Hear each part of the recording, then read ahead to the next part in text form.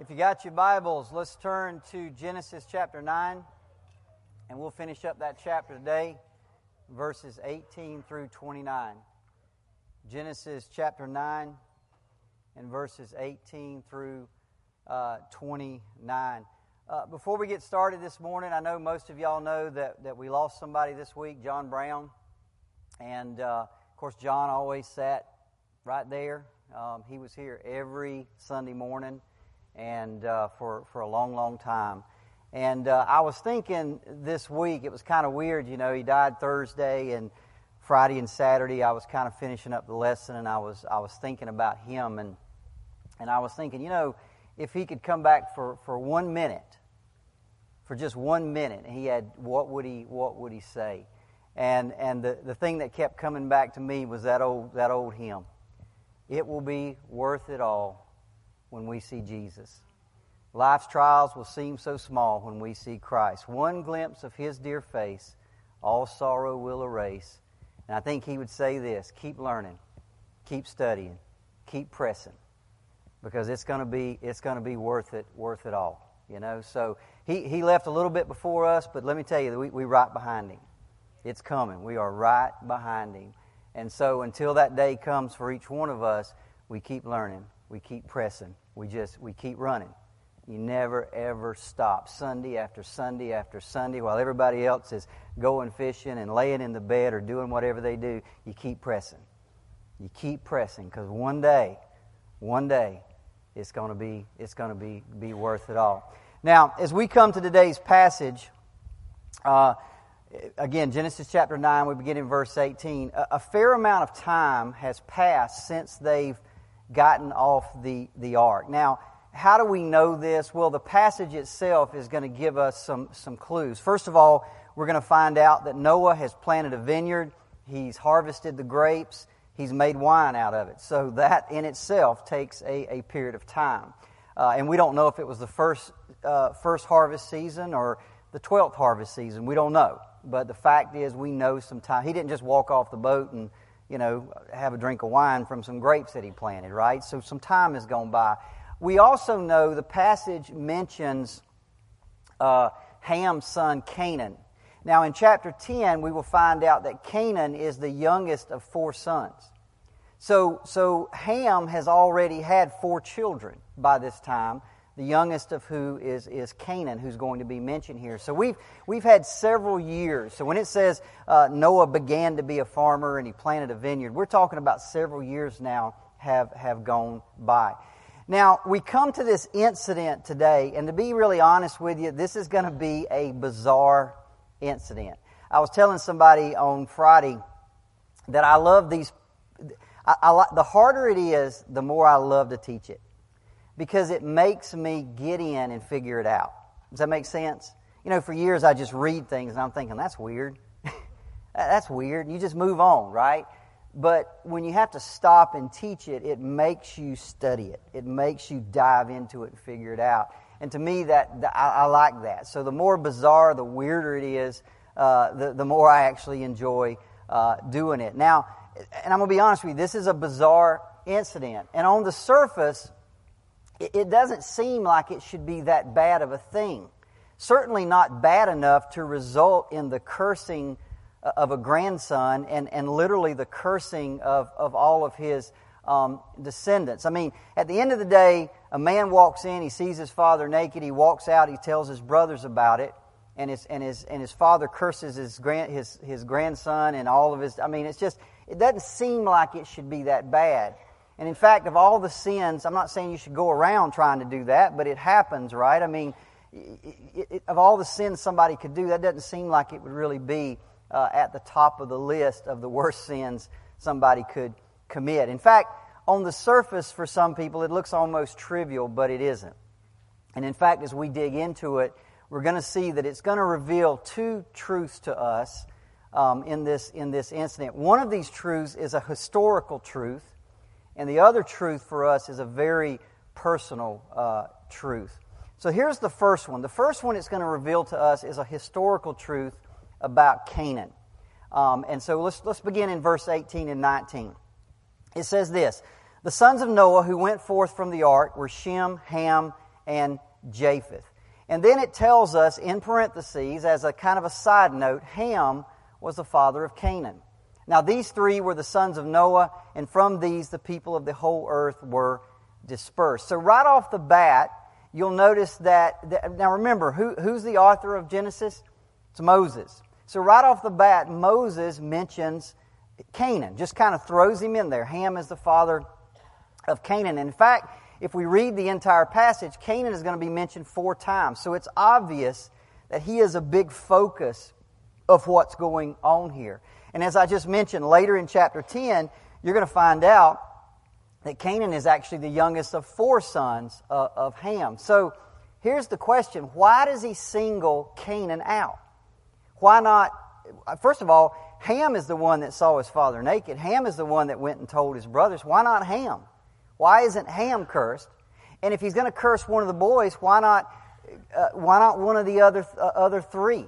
Why does he single out the youngest son, Canaan? Well, it's going to help us to remember, as I just said, that Moses is the author of Genesis. Moses is the one writing this. And if you remember, we talked about this several months ago. He's writing it after they leave Egypt. Remember, Moses leads all the Israelites out of Egypt, and they're wandering in the desert for 40 years before they go into the Promised Land. So he's writing Genesis in this time frame, after they've left Egypt and right before they go into the Promised Land. And he's actually going to read it to them right before they go in, right before he dies. He's going to sit down, he's going to read this book to them. In fact, he's going to read the first 5 books. And their wanderings are just about to be over. They're about to go into the Promised Land, which is also known as what? The land of Canaan. It's the land that they're about to take is actually the land that's occupied by Canaan's descendants. Okay? So that should give us a clue right there. And before they go into the Promised Land, before they go into the land of Canaan, the descendants of Noah's grandson, this is what God tells them to do. Deuteronomy 20:16-17. But in the cities of these people that the Lord your God is giving you for an inheritance, you shall save alive nothing that breathes. You shall save alive nothing that breathes. In other words, when you go into that land and you go into these cities, kill everything that breathes. Men, women, children, goats, ox, donkeys, don't matter. Kill them all. And in fact, as an example, when they go to Jericho, this is exactly what happened. Joshua 6:21 records this. And they utterly destroyed all that was in the city, both man and woman, young and old, ox and sheep and donkey with the edge of the sword. That's what God told them to do. Go into these cities and kill everything that breathes. Now, we could chase a rabbit right here if we wanted to, and I'm going to chase it a little bit, but not stay gone too long. Why would God do this? Why would God tell them to go in there and kill men, women, children, ox, everything, wipe everything out? Well, you got to remember, the nation of Israel is chosen by God to be a witness of the one true living God, right?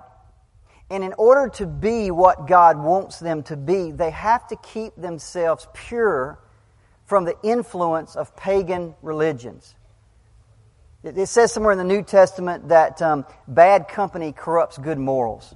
Doesn't it always work that way? It's not so much good affects the bad as the bad affects the good. And God understands that. So they have to keep themselves holy. The word holy means set apart.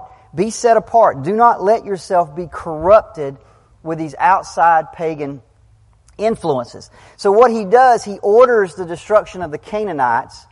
He orders the destruction so that their pagan religion, their pagan ways will be completely wiped out and they'll have no influence on the Jewish people. So all remnants of the pagan culture are to be destroyed. Now, if you go out and you read anything about this, you'll hear people that are unbelievers say, well, I could never serve a God like that.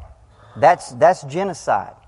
God's just wiping out a race of people just at a whim. I could never serve a God like that.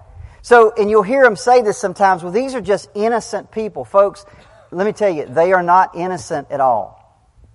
God is not just practicing genocide. He's not just wiping them out on a whim. He's not just destroying them to make room for a chosen people. The Bible is clear. He's punishing them for their sins. Just, if you get a chance later, we won't read it all today, but if you write this down, go back and read Leviticus 18. Leviticus 18 is a summary of the sins of the Canaanites. And if you go through and read it, it is horrible. Not just idolatry, but incest, pedophiles. They're sleeping with their own children. They're killing their own children, burning them in the fire, sacrificing them to false gods. They're practicing homosexuality, bestiality. I mean, they are as morally depraved as a people can be, and the Lord judged them for that. At the end of Leviticus 18, 24 to 25, it says this. He's talking to the Israelites. He says, "Do not defile yourselves with any of these things." Talking about all those things I just listed. "For by all these things the nations are defiled, which I'm casting out before you. For the land is defiled, therefore I visit the punishment of its iniquity upon it." So you need to understand, these are just innocent people living their lives, and God comes along and says, "I'm going to wipe you out to make room." No. God says, I'm bringing their sin. They are so morally depraved as a people. And I've let this go on for centuries now. And now it's time to visit the judgment upon them. So that's what he's doing here. See, God, and listen, God didn't make them evil. They are doing exactly what they want to do. And they've done it now for centuries as God patiently waits. But now the fact is their sin has reached an intolerable limit, and God is going to use the Jewish people to inflict His judgment upon them. And by the way, not only are they not innocent, not only are they about as morally depraved as a people can get, they're also not ignorant. In other words, Scripture is clear that they knew about God, but they had rejected Him. You remember in Joshua 2, when the spies go into Jericho and they meet Rahab the prostitute, and she says this to them in Joshua 2:11, "I know the Lord has given you the land, for we've heard. We've heard. We know what you did. We know how God dried up the Red Sea and led you out of 40 years ago that happened. We've heard about all that. And our hearts melded within us when we heard about it, but nobody changed. Nobody repented except for just a few like Rahab. Nobody changed. They just kept on in their morally depraved ways. So the Canaanites are to be destroyed. Now, let's just say we're the Jewish people, and Moses comes and says, "Hey, the Lord wants us to go into that land and kill everything that breathes, man, woman, child." Is that going to be easy? No. No, again, I say this over and over. Don't look back and think those people were different from us. They're not. Same fears, same feelings, same everything. That would no more have been easy for them than it would be easy for us. It's going to be a very difficult thing to go into a land, take people's homes, and take their lives. So if nothing else, this passage here in Genesis where Moses is telling this story about Canaan, it helps the Jewish people understand the background of the Canaanite people. It helps them understand that these people are under a curse. These people are under a judgment from God. If nothing else, it gives them a historical justification for being the instrument of judgment that God is going to use against the Canaanite people. Does that make sense? So he's saying, listen, I'm not just going in there and telling you to kill them. Look, this has got a long history. So I want you to understand what you're going to be doing. Now, let's look at the incident itself. Verses 20 to 21. "Noah began to be a man of the soil, and he planted a vineyard, and he drank of the wine, and he became drunk, and he lay uncovered," or he lay naked in his tent. Now listen, we are not going to make any attempt this morning to excuse what Noah did. If you go out and read this and study it, you'll hear people say, well, after the flood, before the flood, the wine wasn't fermented, and after the flood, it was fermented. And I don't know anything about all that. I've never heard anything like that. Listen, the fact is, the man planted a vineyard, drank the wine, he got drunk, and lay naked in his tent, right? And drunkenness is clearly a sin. Ephesians 5:18, Galatians 5:21, multiple scriptures. Do not get drunk with wine. Do not get drunk. It's the exact opposite of the fruit of the Spirit, which is self-control. The fruit of the vine leads to discontrol or uncontrol or whatever the term is. That's why I don't do it. The fruit of the Spirit is self-control. Always remain in control. That's why drunkenness is a sin. However, as we read this passage, we got to remember that Moses does not emphasize the sin of Noah. That's not really, even though he sinned, that's clear. No, Moses is not going to emphasize his sin. He's actually going to emphasize the sin of Ham, which, by the way, is much more than just seeing his father naked, as we'll see here in just a minute. Let's read verse 22. And Ham, the father of Canaan, saw the nakedness of his father and told his two brothers outside. Now, here's the key right here. For years I read this, and I had in my mind that somehow Ham went into the tent accidentally, saw his father naked, and he runs out and he goes and he went and found his brothers. That's not what it says. Read it very closely. And Ham, the father of Canaan, saw the nakedness of his father and told his brothers outside. They were standing right outside the tent. See, the idea, it seems that all three brothers are outside the tent. They're all right outside. Only one of them chooses to go inside. The other two will not go. See, it's not that Ham left and had to go find them. They were already there. I'm sure they may have been saying, man, don't go in that tent. And everybody with me? They're all standing right outside. But while his two brothers refuse to go inside, Ham just marches right on in. Now listen, whatever the sin of Noah and whatever the failings of Noah, the fact is he's in the privacy of his own tent. And Shem and Japheth, they respected that. They stayed out of there, but not Ham. So Ham goes in, and first thing he does, he goes in, he violates his father's privacy. Now, once he's in there, I want you to notice this. He makes no attempt to cover his father. He makes no attempt to help him at all. He doesn't take a garment and cover him. He doesn't take a blanket and cover him up and his shame and humility. He doesn't do any of that. So the first thing he does, he violates his privacy. The second thing he does, he makes no attempt to help him. Are you with me? None at all. And then the third thing he does, he just leaves him there naked, and then he walks outside and he humiliates his father by telling his brothers.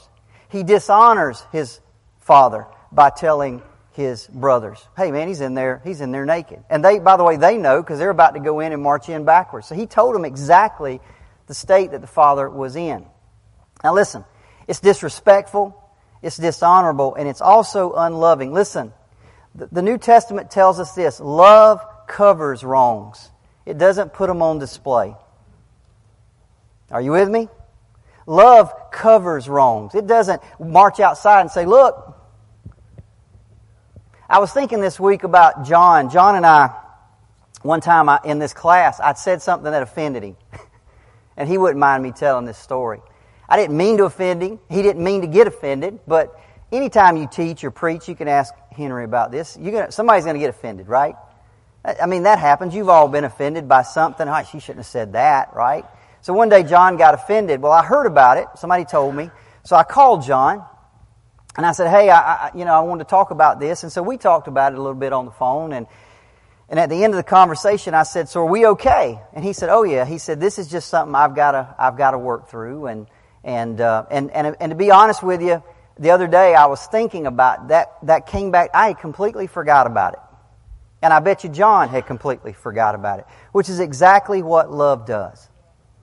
It's exactly what love does. Love doesn't say you're never going to get offended. Love doesn't say you're never going to get crosswise with one another. What love says is you cover it up, you deal with it, and you move on. You don't put it on display. Look what Derricke did. Look what John... You don't do any of that stuff. You just... You talk it out, you get through it, and you move on. And in fact, if a year later, you probably know you did the right thing when you can't even remember it even happened. Right? And that's one thing I really respected about him. But Ham doesn't do that. Ham puts it on display for his brothers. There's something inside of him that ain't right, to be honest with you. There's some kind of resentment toward his father.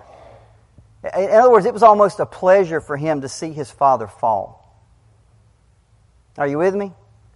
There's something when you don't really love somebody the way you're supposed to, and they fall, there's kind of a pleasure in that. Oh, look at them. Right? See, above all else, this is his sin. He's disrespectful, he's dishonorable, he's resentful, he's rebellious. There's something in his heart that's not right. And that's his sin more so than just seeing his father uncovered. Now look at verse 23. Then Shem and Japheth took a garment, laid it on both their shoulders, and they walked backward, and they covered the nakedness of their father. And their faces were turned backward, and they did not see their father's nakedness. So basically what they did is they took a garment, they put it on their back, and they walked backwards. And they got in there and they covered him up. They never saw him, they never looked at him. Now, let's be honest. The lengths to which they go not to see their father is almost absurd to us, right?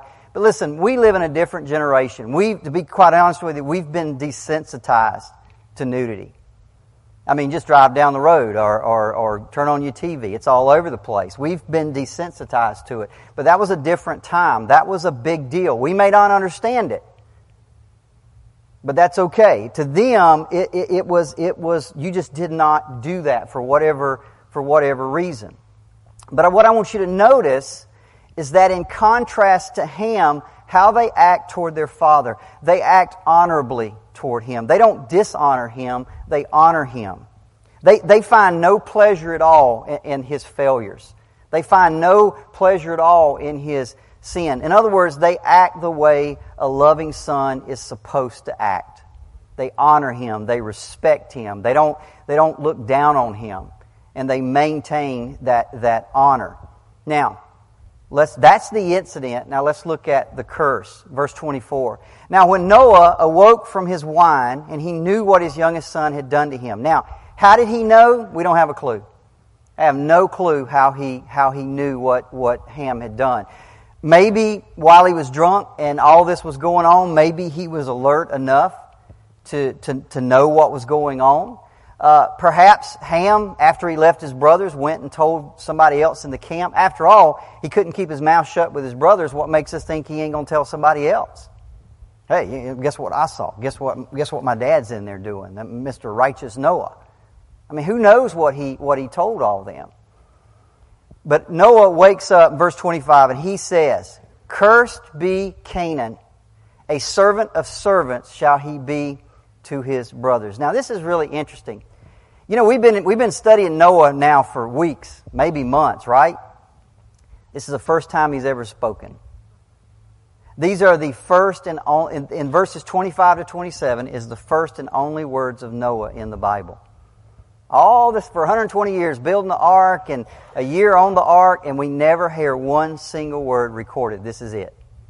This is the only thing he ever said, which I got no idea what that really means, but it's just interesting to me. Now that raises a lot of questions right here. Why, again, we go back to the beginning. Why did he curse Canaan? Why not Ham? Why not the other three kids? Why did he pick out the youngest of the four sons? Why did he curse the Canaanites? In other words, why did he curse the descendants of Canaan and not just Canaan himself? Why does a whole generation, why does a whole multiple generations get cursed for the sin of one man? Now let me say a couple things here. First of all, I can't answer that question. I don't know definitively. What I can tell you is this, and I want to make sure you understand that this is not voodoo. I want to make sure you understand that. You never see this in the Bible. Noah is not putting a hex on Canaan so that somehow Canaan becomes what he never would have become. Everybody with me? He's not putting a hex on Canaan so somehow one day Canaan behaves in a way that normally he wouldn't have behaved. That's voodoo. This is not voodoo. This is not what's going on here at all. He's not, by the way, Noah is also not fixing the fate of every Canaanite who's ever going to live. For example, Rahab. Rahab escaped. She was saved. And she was a Canaanite. So he's not fixing the fate of every single one. They still have the ability to make their own choices. What Noah is doing here, he's prophesying, he's predicting what is going to happen in the years to come. In other words, by God's inspiration, He reaches into the family of Ham and He places that curse exactly where it's supposed to go and that is on the youngest son, Canaan. He's prophesying of Canaan's unbelief, and he's prophesying of the unbelief of Canaan's descendants. Now, verse 26. He also goes on to say, blessed, so he's cursed Canaan, and then he wants to do a couple of blessings. Blessed be the Lord, the God of Shem, and let Canaan be his servant. So the two boys that did the right thing, he's going to bless them. So the first thing he does is he blesses the older, which is Shem. And I want you to notice what he does. This is really interesting. He actually blesses the Lord. He doesn't bless Shem, he blesses the Lord, but then notice this phrase, the God of Shem. See, the blessings to Shem is going to flow out of his relationship with God. He's not blessed just hey, there's Shem, I'm going to bless him no matter what he does in the future. No. What he's saying here is the blessings on Shem are going to flow out of his relationship with his God. So the blessings on Shem comes not from Shem, but actually through him and his relationship with God. And by the way, that's exactly what happened. If you trace it down, out of Shem's lineage come Abraham, Isaac, and Jacob, and out of Shem's lineage will come Jesus Christ himself. So this is a prophecy, a prediction of what's going to happen through the lineage of Shem. Verse 27, he says this, may God enlarge Japheth and let him dwell in the tents of Shem and let Canaan be his servant. He's blessing him in two ways. Number one, you're going to grow large as a people. His descendants will become great nations, and we'll see this in chapter 10, and they'll populate the earth. But the other thing he's going to say, let him dwell in the tents of Shem. Shem is the ancestor of all the Jews. Abraham, Isaac, Jacob. So he's saying, let him dwell in peace with the Jews. Let him dwell in peace with the descendants of his brother Shem. And that's exactly what happened. All the peoples that come out, the Canaanites are the Middle East people. The descendants of Ham are the Canaanites, Middle Easters, Arabs. And they hate the Jews with an absolute passion even today. But you go back and look at Ham, and it's more the Europeans and the Asians and that group right there that come out of Japheth. And for the most part, they've lived in peace with Israel throughout the years. So again, we'll see that as we move into chapter 10 later, probably into next week. Now, I said that this passage here today is going to teach us two lessons. The first one is historical, and that's about Canaan. The second lesson that it's going to teach us is more personal. Okay? And I just entitled this, Sin Reigns. It is always shocking, is it not? And we see this, we see this all the time. Isn't it shocking and sad when a good man falls? Right? You see, we see it every day. Some evangelist, some pastor, some head of a seminary. It just seems like it's just happening all the time. A good man falls. We find out he's had sexual improprieties or financial improprieties or whatever the case may be. You see, somehow, and I know this, I hope this is true for you. I know it's true for me. Somehow, we want to believe that if a person has walked with God for a long time, that somehow you start to build up an immunity to sin. I think there's just something in us that thinks if you walk with God for a long time, that somehow you've built up an immunity. You shouldn't even be susceptible to those things, those temptations. I mean, man, you've been walking with God for 40 years, 50 years, 60 years. How could you do that? But you see, the fact is, it just isn't so. I was having breakfast with Ron Huddleston Friday morning. He and I were talking about this, and I told him, when I was 25 years old, I read this story differently than I do today. And here's why. When I was 25, my oldest son, Josh, was born. And I remember distinctly thinking at 25 years old, I want to be a better man. I need to be a better man. I've got to be a better man. And at that time, I had all this time ahead of me to become a better man. Everybody with me? I can do this. But then all of a sudden, my granddaughter comes along at 52, and I remember distinctly thinking, I want to be a better man. I need to be a better man. I've got to be a better man. You see, at 55, I'm different than I was at 25. See, I know now I read the story differently. Because I've experienced. I thought at 25 I've got plenty of time to be a better man. Now I'm 55 and I'm thinking, what's happened here? Are you with me? See, I've learned that no matter how long you've been a Christian, you never become invulnerable to sin. I don't care how long you've walked with Him. I don't care how much Bible knowledge you've got. There's not a shot of immunity that you're not vulnerable to temptation. You're not vulnerable to thinking things you shouldn't think and saying things you shouldn't say and doing things you didn't do. See, we look around church and we look at Pastor Henry and we look at some of and we think, well, they don't experience it. Sure they do. They deal with it. Never goes away. You never reach a point where you're just immune. And today's passage, and Noah in particular, is Exhibit A. Listen, folks, he's 600 years old. He's not 55. He's 600. For 601. For 601 years, this man has walked with the Lord. This is a man who, when everybody else in the world was evil and wicked and he rebelled against God, he stood all by himself. Stood all by himself. This is a man who, he's the only man on earth whom God said, you're a righteous man, I'm going to save you and your family. He has an opportunity here to launch a new beginning for the human race. Now just think about this for 1 second. I was thinking about this week. What do you think they were thinking when they got off the boat? What do you think? Here we are. You know, they know Adam. They know the story of Adam and how God gave Adam and Eve and said, populate the earth. And now He comes to Noah and his family. He tells them, populate the earth. Be fruitful. What do you think they're I'm telling you what they're thinking.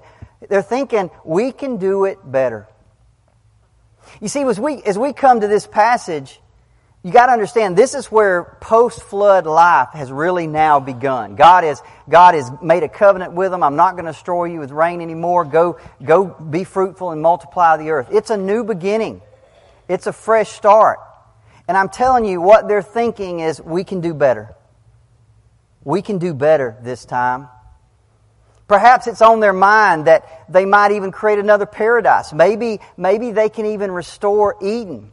I mean, after all, if anybody should be able to live a righteous life, shouldn't it be Noah and his family? As we just said, their past history shows what they're capable of. They stood righteously before God when the whole world, and literally the whole world, went the other way. They've served God for 600 years. He's been serving God. At least for the last 120, he's been building that boat and everybody laughing at him, and he stands strong before God. God Himself considered Noah to be righteous and to be worthy of being spared. They're one family, right? If you got one family and they're all righteous, surely we can help one another. We can support one another. And by the way, they no longer have the influence of an evil society. You ever think, boy, if I could just get rid of the phone, if I could just get rid of the TV, if I just didn't have all these other people, you know, I could really be righteous. Yes? Well, if I could just get rid of all the influences, I could be a righteous man. Well, Noah got rid of all that. It's all gone, man. They're all dead. Nobody's trying to influence. Surely, if it can be done, Noah and his family can do it. But see, there's one little teensy problem. And that's this thing called sin, which doesn't drown in the flood. In fact, all that 1 year they're on the ark, sin is right there on the ark with them, living right inside of Noah and Shem and Ham and Japheth and all their wives. And when they walk off that boat, sin walks right off the boat with them. Yeah, you see, it's a fresh start. It's a new beginning, but it's the same old mankind. It's the same old humanity. It's the same old sin nature. So what happens eventually? Noah gets drunk. He falls. He lies naked in his tent. And if we were there, we'd say, Man, that's shocking. That's disgraceful. How in the world could he let that happen after walking with God? Is this the same Noah? Is this the Noah that God Himself said, that is a righteous man? Has he lost his salvation? Is he completely backslid? Now, I'm not going to make, as I said today, I don't make any attempt to exonerate Noah. Some people will try to do that, but I don't do that. What we should do is learn from it. And that's what these stories are for, is for you and I personally to learn from it. So here's a few things I think Noah's sin shows us. Number one, even the most godly people are prone to sin. Even the most godly people are prone to sin. I'm going to be honest with you. If you sit here today and say, how could Noah do that? You don't know your own heart. I'm sorry. You may not like that. That may even offend you. But if you don't understand that a man is capable of that, even after walking with God all them years, you do not know your own heart. Listen, Noah is a godly man. He is a godly man. In fact, Noah is one of the most righteous men to ever live. Years later, I'll give you a couple scriptures. Years later, in Ezekiel, this is way after this has happened, God is prophesying through Ezekiel, and He says this is Ezekiel 14:12-14. And the word of the Lord came to me, Son of man, when a land sins against me by acting faithlessly, and I stretch out my hand against it, even if these three men what He's saying is, even if these three men, Noah, Daniel, and Job, were living in that land, I would save those men, but I would still destroy the land. When God has an opportunity years later to point out three men that He considers righteous, He picks Noah, He picks Daniel, and He picks Job. The same Noah who got drunk and laid in his tent. See, that was a godly man. It was a righteous man. He didn't quit being godly. He didn't stop being righteous, but he made a mistake and he sinned. He's still a righteous man. He didn't just, everybody with me? That didn't change. He just messed up. Of course, in Hebrews 11, which is the hall of faith, where the writer of Hebrews takes the time to pick out these great men and women of God, he says this in verse 7, by faith Noah. And it goes on to say what he did, being warned by God concerning events, in reverent fear constructed an ark, became an heir of the righteousness that comes by faith. Let me tell you, Noah's in heaven right now. He was an heir of the righteousness that comes by faith. But yet he got drunk and laid in his tent. And that shows us even the most righteous of men on this earth, the most godly men and women on this earth, are still prone to sin. And if it could happen to him, let me tell you folks, it can happen to me. And it can happen to you. And I'll just point out 1 Corinthians 10:12, let him who thinks he stands be very, very careful. Be very careful. Past godliness doesn't guarantee future godliness. You don't build up an immunity, an invulnerability towards sin. You've got to walk in dependence on the Lord and the Holy Spirit every single day. You don't come to a point where you just think, well, I got this. I don't need you, Spirit. I got it. I tell you what, you will fall like that. He's the one guarding us. He's the one empowering us. He's the one helping us. You wake up every day and you depend on Him. Get me through this day. George Mueller, if y'all don't know who George Mueller is, a guy, I think he lived in the 1800s over in England. Godly man. And there's a story where he prayed, somebody heard him praying, God, don't let me become a wicked old man. And they heard that prayer and they think, how could he pray that? But see, he knew his own heart. From the outside, everybody thinks, well, he's just the most godly. He's got to be invulnerable. But on the inside, he knew very well that he wasn't. And he prayed every day, God help me. God help me. God help me. Number 2, not only are we prone to sin, we are most vulnerable when the pressure is off. We are most vulnerable when the pressure is off. See, when Noah, it's a crazy thing, right? When he's surrounded by evil, when he's surrounded by wickedness, when he's surrounded by people, laughing at him and berating him and humiliating him, he's fine. Hey. But you see, when the pressure is off, that's when we tend to let our guard down. You see, our enemy is constantly looking for an opening. He goes around like a roaring lion, and he's looking. You watch a lion, and they don't just run in and just get whatever they can get. They always look for an opening. They find the weakest, don't they? They find the one that's trailing behind, that's not protected, and they go after that one. He's always looking for an opening. And if you want to live a righteous life, you have to be aware of this. Constant vigilance is the price of victory over sin. Number 3, we've just got a couple minutes. Sin, even small sin, always has consequences. Sin always has consequences. Noah's drunkenness, if Noah hadn't got drunk, Ham doesn't see him. If Ham doesn't see him, there's not a curse. Everybody with me?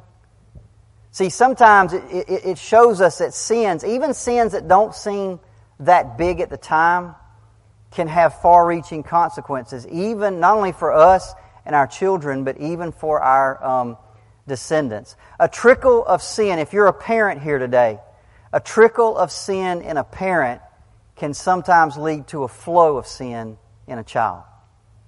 Just a trickle of sin can open the gates to a flow of sin. Like it or not, whether you like this or not, the sins of the parents do affect the children and the grandchildren and the great-grandchildren. Sometimes what you do has effects all the way down the line.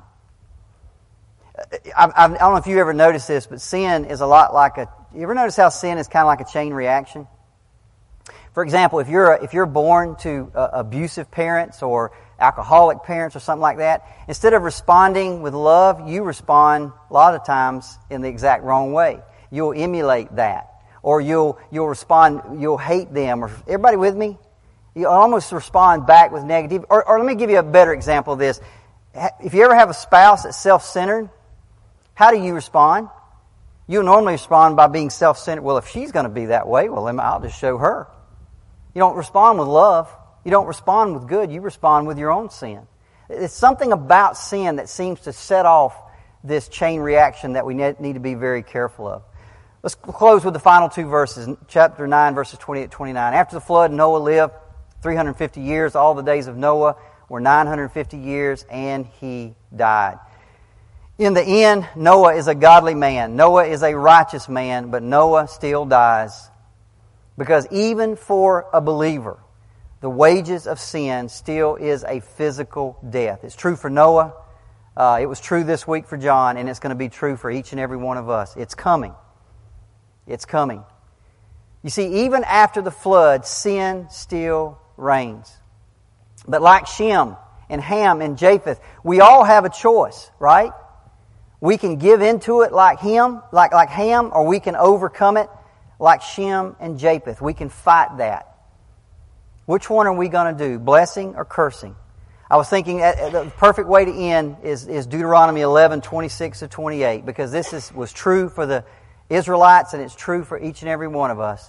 See, I am setting before you today a blessing and a curse. The blessing if you obey the commandments of the Lord your God, which I command you today, and the curse if you do not obey the commandments of the Lord your God, but turn aside from the way that I'm commanding you today. That's true for every one of us. As we walk out of this class, what's set before us is, am I going to give in to sin, or I'm going to overcome it? Am I going to walk in the blessings of God, or am I going to walk in the curse of those who do not obey Him? Which one are we going to do? Next week we'll pick up with chapter 10. We'll probably cover the whole chapter. And it kind of talks about how all the people, the different nations come out of Shem and Ham and Japheth. And there's a lot of really interesting things there. And we will look forward to that. Let's